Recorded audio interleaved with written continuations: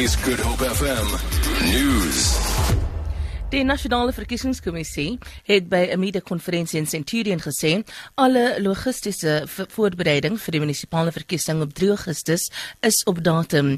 Die bestuurshoof Mosotho Moepia sê daar is 'n toename in aansoeke vir spesiale stemme. The Electoral Commission notes that the increase in the applications for special votes is an encouraging sign.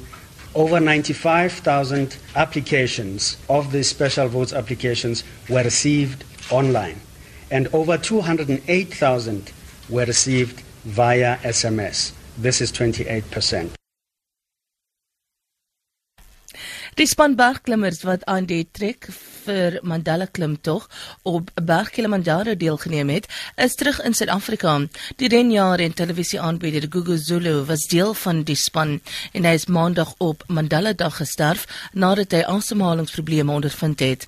Die leier van die span, Sibusiso Velane, het met hul aankoms op die OR Tambo lughawe Zulu se familie om verskoning gevra dat hy nie met hul seun teruggekeer het nie. Velane sê hy het Zulu hoog geag. We have lost a brother, a father, a friend.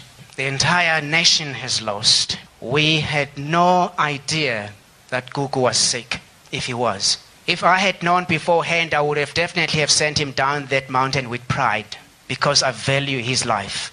I value everybody's life.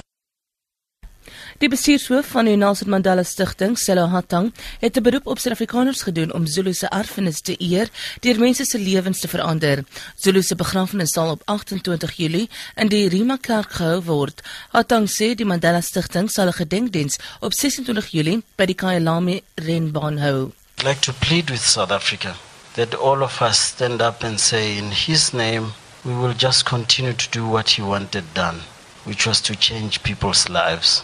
Regarding the return of Gugu's body, we are hoping that the body will be here by Friday.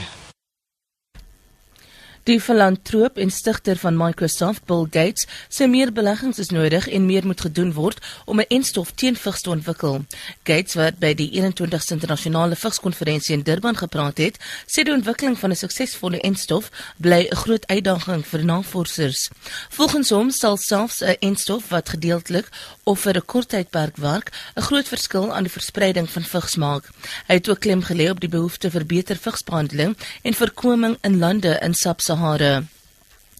Aangeleese vlugtelinge in Suid-Afrika, sê die Departement van Binnelandse Sake, dwing hulle om terug te gaan na hulle land, hoewel van hulle getroud is of vervolg kan word. Volgens hulle is 'n ooreenkoms in 2013 tussen Suid-Afrika, Angola en die VN-kommissie vir vlugtelinge bereik. Talle Angolese het vrywillig na hul land teruggekeer, maar ander is 2 jaar gegee om hul studies of sakebedrywighede af te handel. Die leier van die Angolese vlugtelinge in Suid-Afrika, Manuel Jose, sê die departement keer hulle aansoeke af sonder om redes te verskaf. Die departement sê hulle volg net die VN se voorskrifte vir vlugtelinge. Vir Good Hope FM nuus, ek is Rosenberg.